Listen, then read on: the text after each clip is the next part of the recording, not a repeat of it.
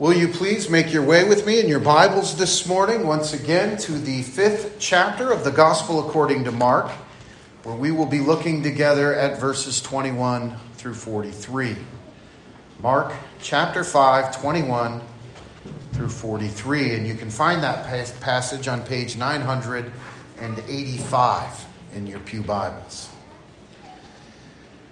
We are, of course, continuing this morning to make our way through the book of Mark. And as I've said many times now, that one of the great themes we find in this book is that Mark appears to be on a mission to get before us the biblical Jesus. And one of the things that we have witnessed again and again as Mark has sought to fulfill that very mission is that Jesus is revealed. As Jesus is revealed more and more to us, we begin to see not only him in a much clearer light, but many other things that are surrounding him become quite a bit clearer as well in that revelation. And I'm certain you've noticed it. Mark is constantly using comparison in this narrative, so much so that it really would be difficult to miss.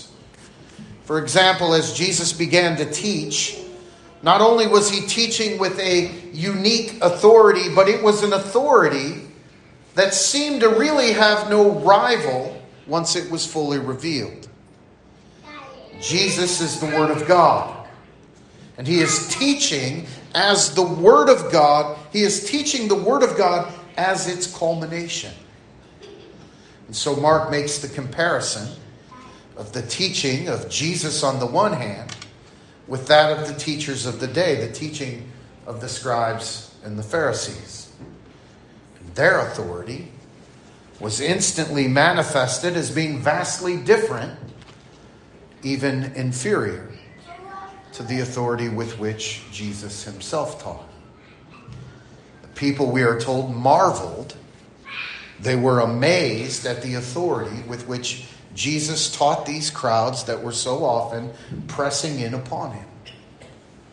And so, as his authority is revealed as supreme, the authority of those teaching at the time is revealed as inferior. We see it as well with the power of King Jesus over the power of this world. In his wilderness temptation, Satan attempted through worldly cunning and temptation towards worldly power to bring down the work of Jesus Christ, the second Adam. Much in the same way that he did with the first Adam, he used the trappings of worldly power to attempt to raise questions about God's motives in holding back on his people. However, Jesus, the Word of God himself in flesh, spoke the bedrock truth of God's word in the face of the lies of the devil. And very soon, the power of this world looked extraordinarily inferior when held up next to the power of God revealed through the truth of his word. I think we saw it even in the use of parables. The method with which Jesus taught the message of the kingdom to these crowds of people, even as the kingdom of God is revealed more and more in all of its glory, all of its abundance, the kingdom of this world not only fades, but it so misses the glory that those who belong to it become more and more frustrated with every word that Jesus is saying, even while others rejoice and draw nearer and nearer to him. To one, the truth is communicated in clarity, while simultaneously another is driven even further away from the glory of the kingdom into the despair of this world. As the righteousness of Christ is revealed more and more to be a broken world, we begin to see more clearly the evil of evil itself. And as Jesus crossed the Sea of Galilee into a Gentile land, he was immediately confronted with this man who was possessed by what is referred to as a legion of demons. We talked about that the last time we looked at this together. Righteousness, that is true righteousness, was now standing face to face with unrighteousness. And though worldly power had certainly evoked fear into the hearts of many through the work of these demons, Mark shows very clearly that it would not stand for long in the presence of God incarnate, God in flesh. We get a vivid portrait here of the evil of evil. The people had done all they could to assuage their fears. They had tried isolating this individual from civil society, which, as I pointed out, is exactly what sin does, isn't it? It isolates us. Yet they were still terrorized as this demon-possessed man wandered among the caves and the tombs of the dead, crying out in agony night and day. They also tried restraining the man, and they found no earthly chains could prevail against his power and his strength under the sway of these demons. Mark tells us that the man broke every single man-made chain and shackle.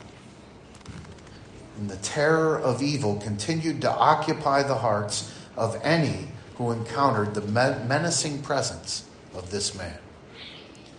By all appearances, earthly power, the power of this world, the fallen power of evil in a broken world, was indeed a very terrifying power. Until Jesus came. Jesus did not even have to open his mouth. And we witnessed the power of this world immediately bowing low to the earth before him. We are told even groveling at his feet. And it became clear in that comparison, like the other comparisons, that truly there was no comparison at all. Jesus Christ is supreme. He reigns over all. This is the Jesus that we find here in Mark's account of the glorious gospel of Jesus Christ. And in his presence, the wind and the waves, the realm of Satan and his minions, the sicknesses, the diseases, indeed all things fall and flee when they encounter his holy presence. Beloved, it ought to encourage you this morning. Nothing stands against this Jesus. Nothing. Nothing is higher than him. Fear of this world and its power fades away when compared to him. This is he whom the wise rightly fear, and the foolish ultimately most certainly will. He's truly over all things.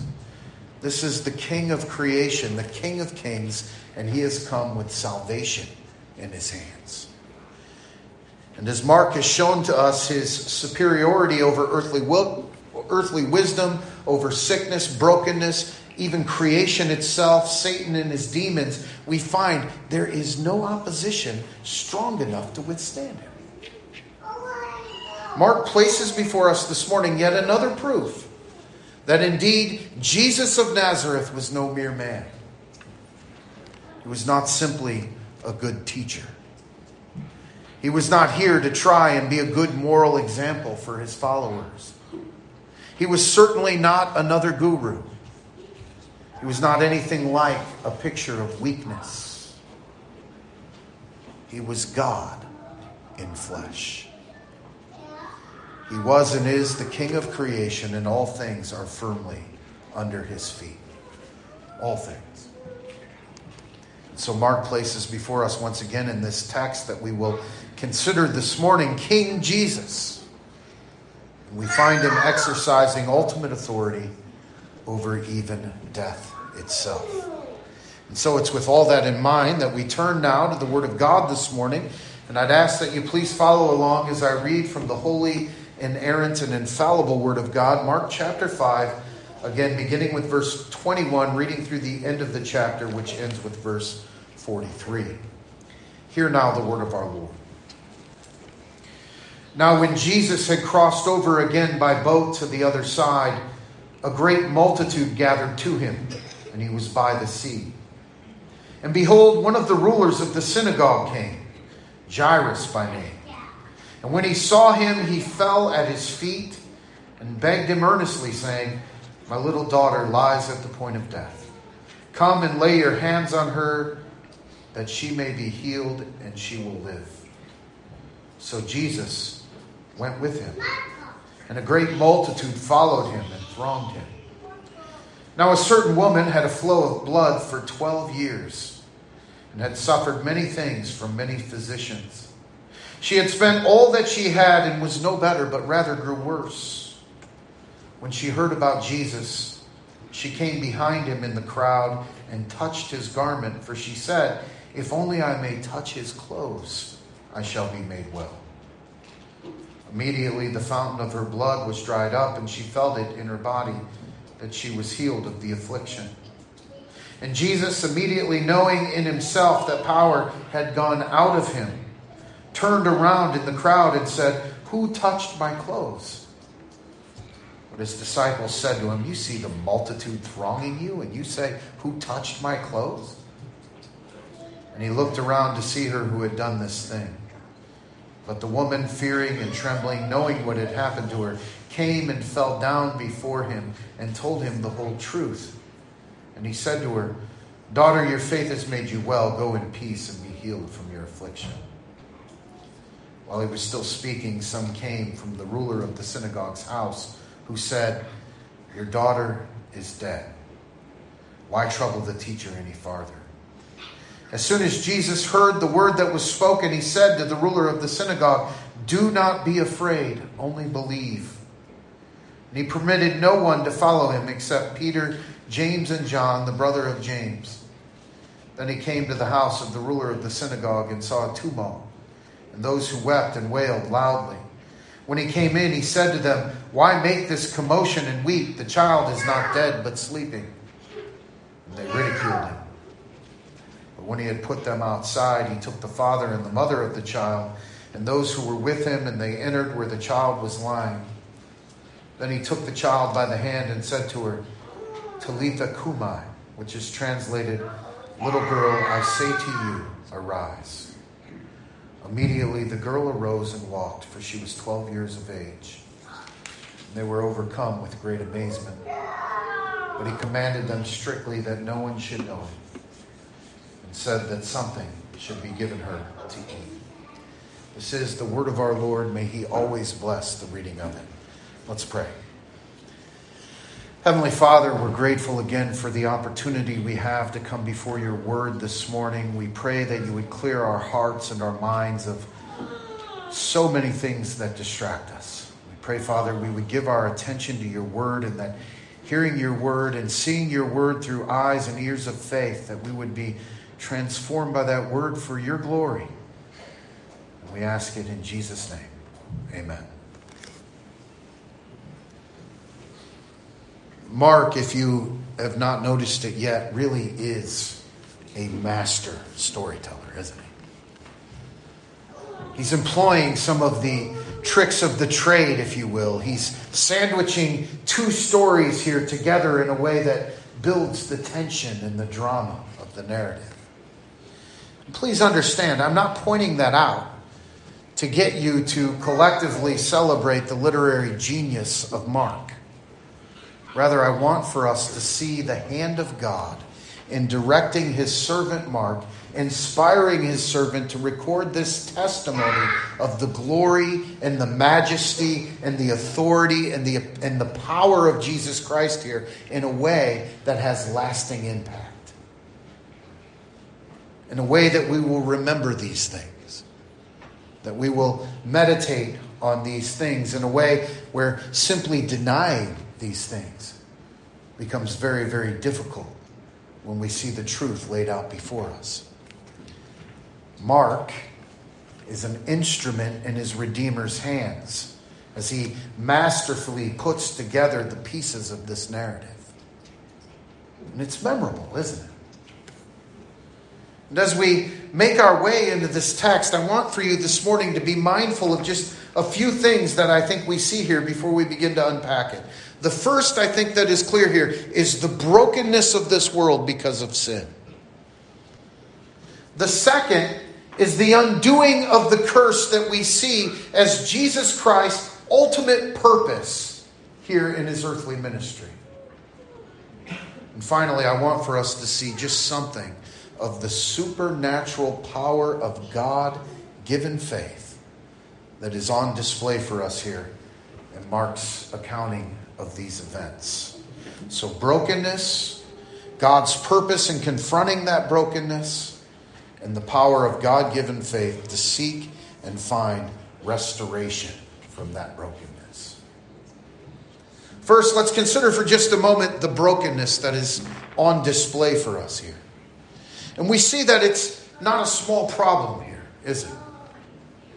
Beloved, we live in a world where sin has wreaked havoc upon the entirety of the created order. It's not a new concept in Mark, is it? The violent weather which threatened the lives of the disciples upon the sea, it was the direct result of the fall.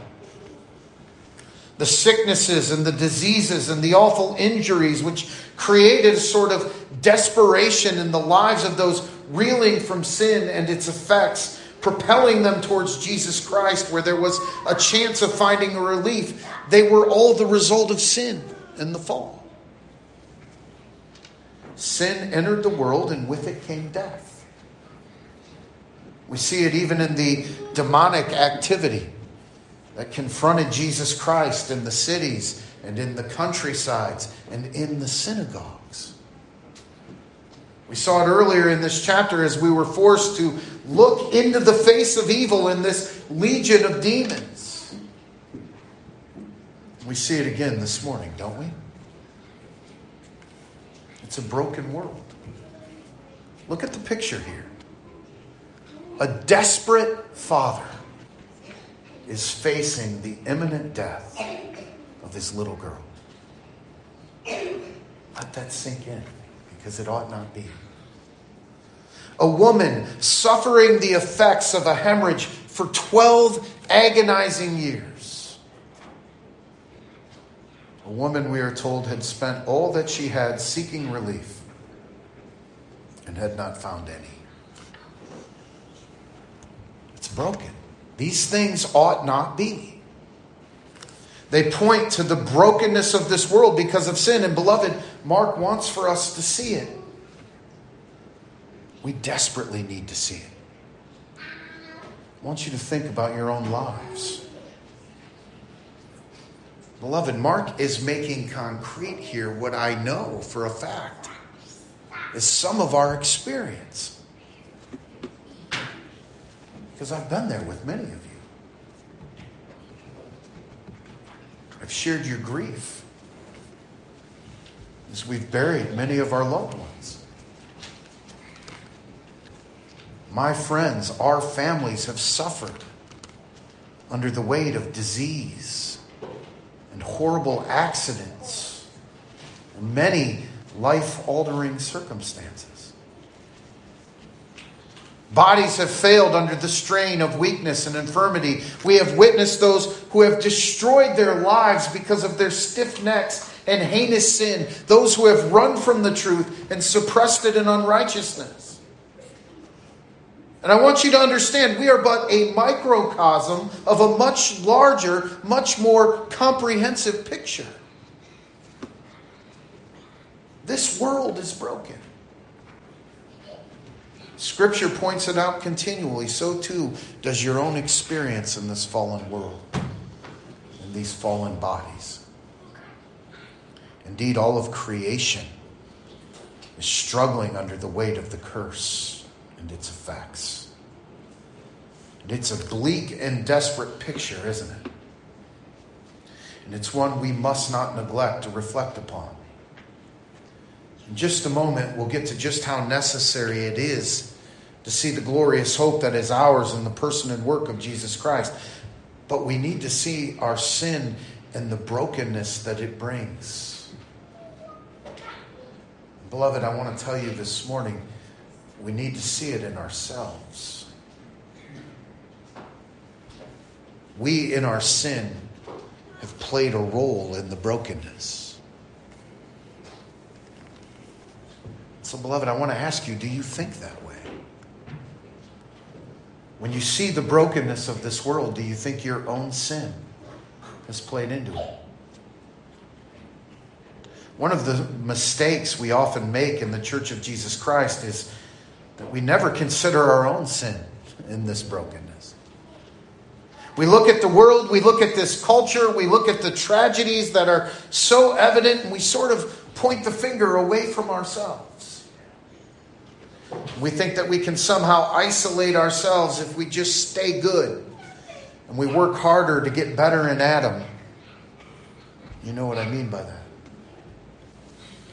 Something that we considered as we looked at the demon-possessed man earlier in chapter 5. The people tried to isolate the problem, to keep it outside of civil society.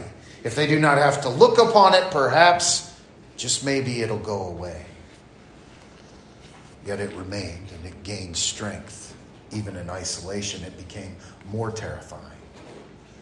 They tried to restrain it, and of course it was another failure. What are they going to do? What are we going to do? We cannot build walls high enough to keep evil on the outside, because the truth is, beloved, we are on the inside.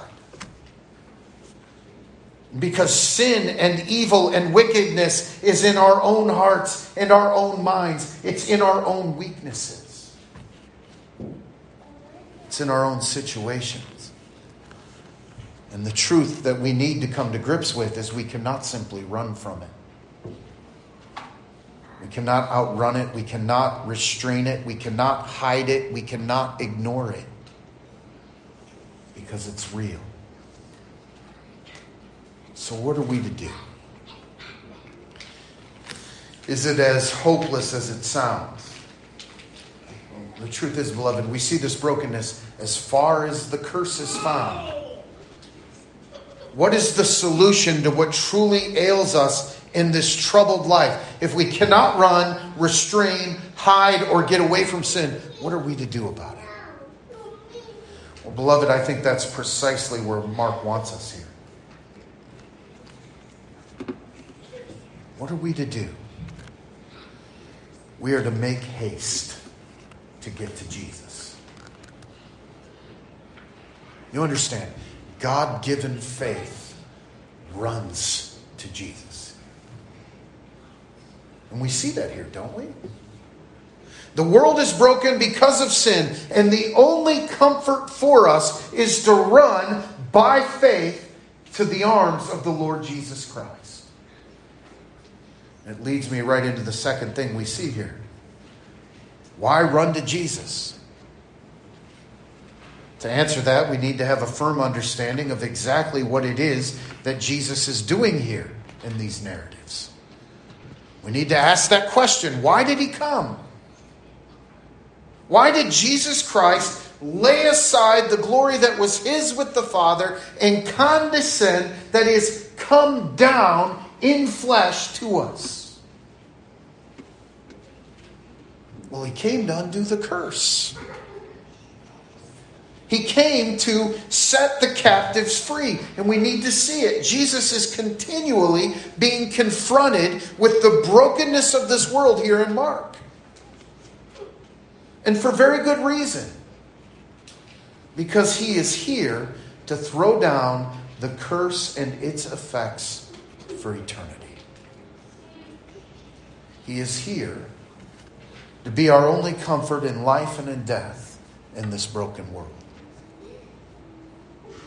He is here as the second Adam to succeed where the first Adam failed, to bring restoration, reconciliation, and redemption to the people of God. That is indeed his purpose for coming. And Mark is continually showing us that. You understand, Jesus is not in the synagogue teaching the people clever new strategies to somehow avoid sinning and to start keeping the law as the very means of their salvation. He's not doing that. He's not cloistering with the so-called righteous ones and strengthening their so-called defenses against all the evil that exists outside of their own hearts. No. Where do we find him?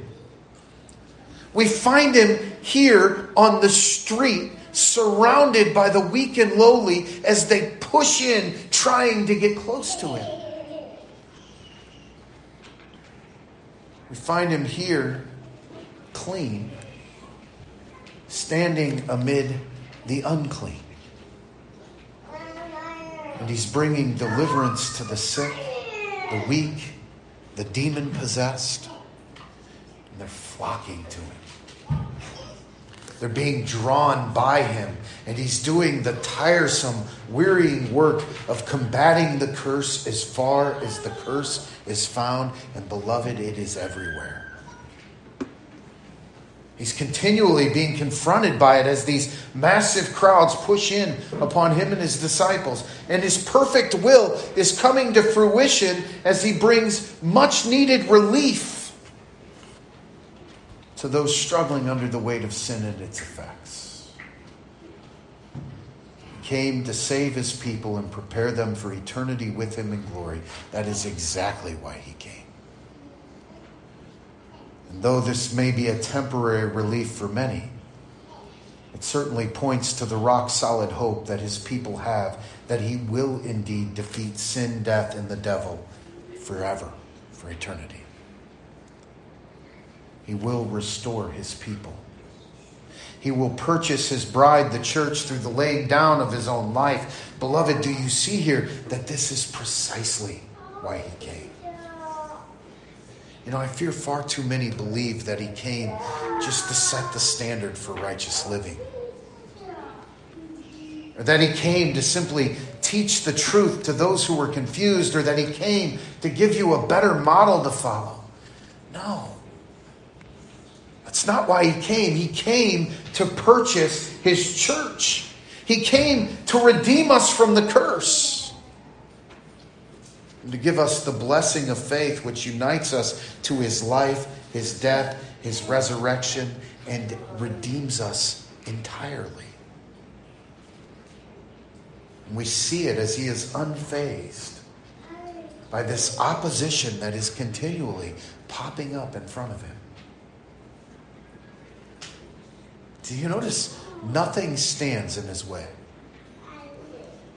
I think we need to see that. This life gets difficult. I know it gets difficult. It gets difficult for you. It gets difficult for me. It's a difficult life. But nothing stops his progress as he presses forward with his mission to seek and save the lost. Nothing will step up and throw him and his dominion down. He defeats Satan. He heals the disease. He casts the demons away. Even as the Pharisees begin to plot his death, they too are held at arm's length until he decides that the time has come for him to complete his work. Beloved, it should fill us with hope this morning. Nothing can stop him. His will be done on earth even as it is in heaven. He will take the uncleanness of sin upon himself and cover his people with cleanness, and publicly declare that they are clean. And we see that here, don't we? He will give faith to his people, which will draw them to himself, and he will prove to be faithful to the promise to redeem them completely, wholly. That faith is the final thing that I would point you towards in this beautiful text this morning, pointing out the full glory of the gospel. Mark has shown us here the brokenness of the world because of sin. He made clear to us the purpose of the coming of Christ to restore his people and throw down the curse and its effects. And finally, let's consider the power of faith that is on display here in these two examples. Mark shows us the faith of both people, and between them, we can begin to see this wide variety and vast expanse of those who are called to Jesus Christ through the power of the gospel. Those who come from all walks of life. Every nation, every tribe, every tongue.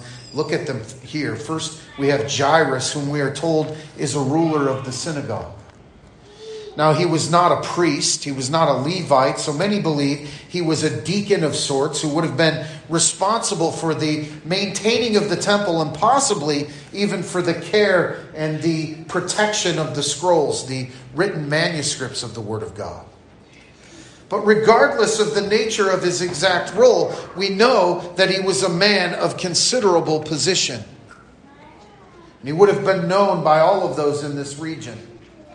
He's clearly a man of influence, as Mark gives to us his name. His name is Jairus. And Jesus came for him. We need to see it.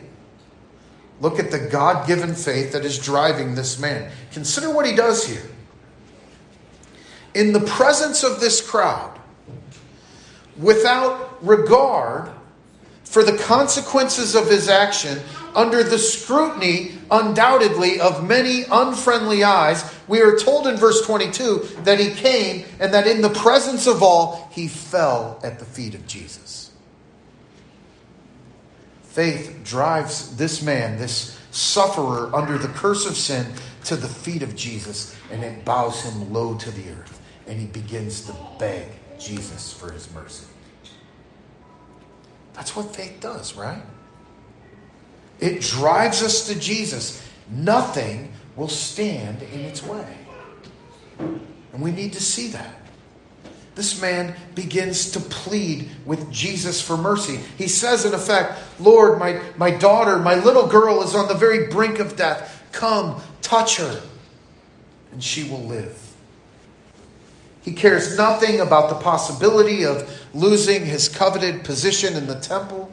He's at the end of himself. He's at the end of his considerable means. And so he comes knowing that this really is his only chance to ever hold his little girl and to laugh with her and dance with her and love her again. It's all in the hands of this God-man,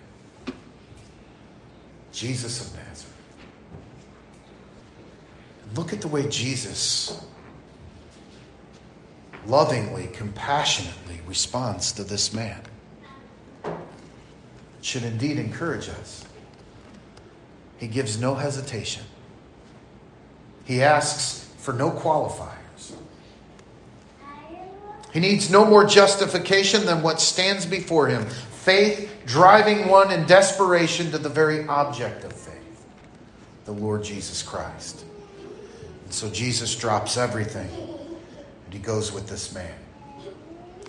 And on the way to the house to answer the call of faith, we find this woman who we are told has a flow of blood for 12 years. And we should immediately begin to see the contrast here again in Mark. Jairus is a man of means. He's a man of reputation. He's in no way, shape, or form an outcast. And Jesus hears him and he goes with him in his unfathomable mercy.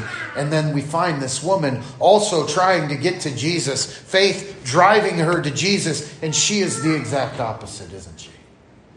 She is an outcast. Beloved, have you ever spent any time thinking about this woman? Not only has she become impoverished by her pursuit of relief from the hands of the doctors and the charlatans, claiming that they could make her whole, but her condition would have brought her far more than just discomfort. You need to understand, she would have been, according to the Levitical law, unclean. We've talked before about what that means. It meant her isolation. Not only from society, but even more painful, from worship. She can't go in the synagogue. She would not have been permitted. She was unclean. For 12 years, she was unclean. She is alone, she is isolated, she is afraid, and guided by God-given faith, she pushes through this crowd that she's not even allowed to be in.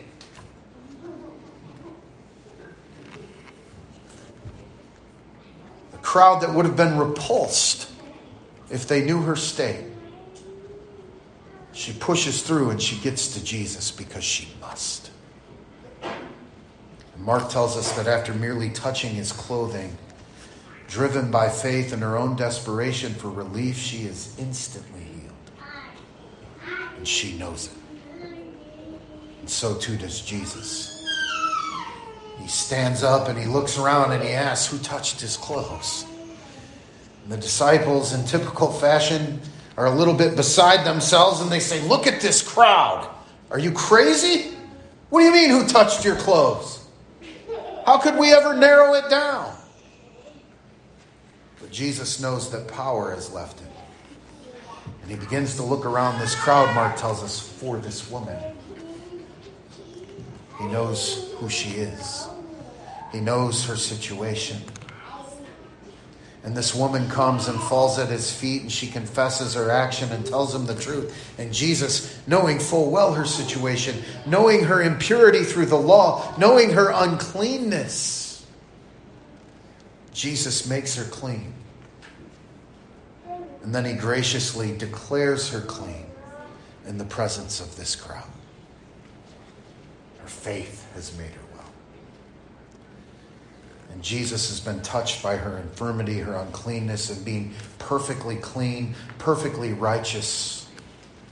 He is not made unclean himself, but his cleanliness, his cleanness becomes her own, and he declares her clean in front of all of them. She's no longer an outcast.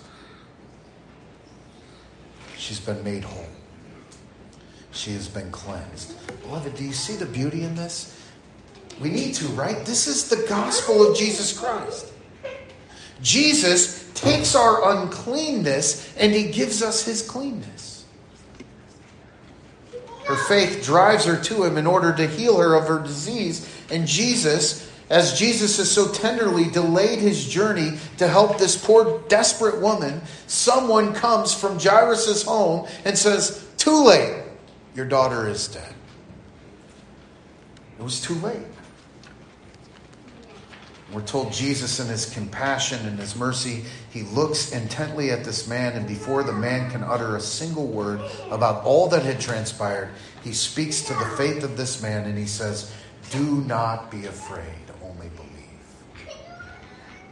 And we see what happens. Jesus again shows that his authority knows no bounds. As he goes into the house, he throws out these mocking mourners. He takes this precious child by the hand. He issues a divine fiat, and this little girl rises from death. Death itself flees and obeys the Lord Jesus Christ. Her life returns and remains. You understand, Jesus is over death. He truly is over all. He truly is supreme. Beloved, do you see the power of faith here? It drives them to Jesus. It falls at his feet. It looks to him. It trusts him. It brings life through their clinging to him in hope. And what should we do in light of this wonderful truth? Well, faith should lead us to rejoice. Right? We talked about it last week, to sing his praises, to worship. Sin has broken the world and everything in it, and Jesus comes to make clean and whole what is broken and unclean. To restore what has been lost.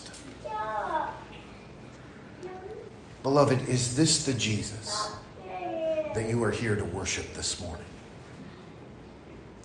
Is this the faith that is driving you towards him continually? Because if it's not, beloved, you need to ask, what is driving you? Because nothing less than this will do. This is biblical faith and the biblical Jesus. This is King Jesus, and he truly stands far above all things. Nothing can stand in his way. Nothing will stop faith from getting to him. And he mercifully equips us with this powerful faith. Faith that drives us to him. Faith that calms our fears. Faith that perseveres. Faith that runs to life. Beloved, does it fill you with hope this morning to know that this is how faith works? Not just in these two examples, but in your own heart. It opens our eyes to the brokenness all around us because of sin.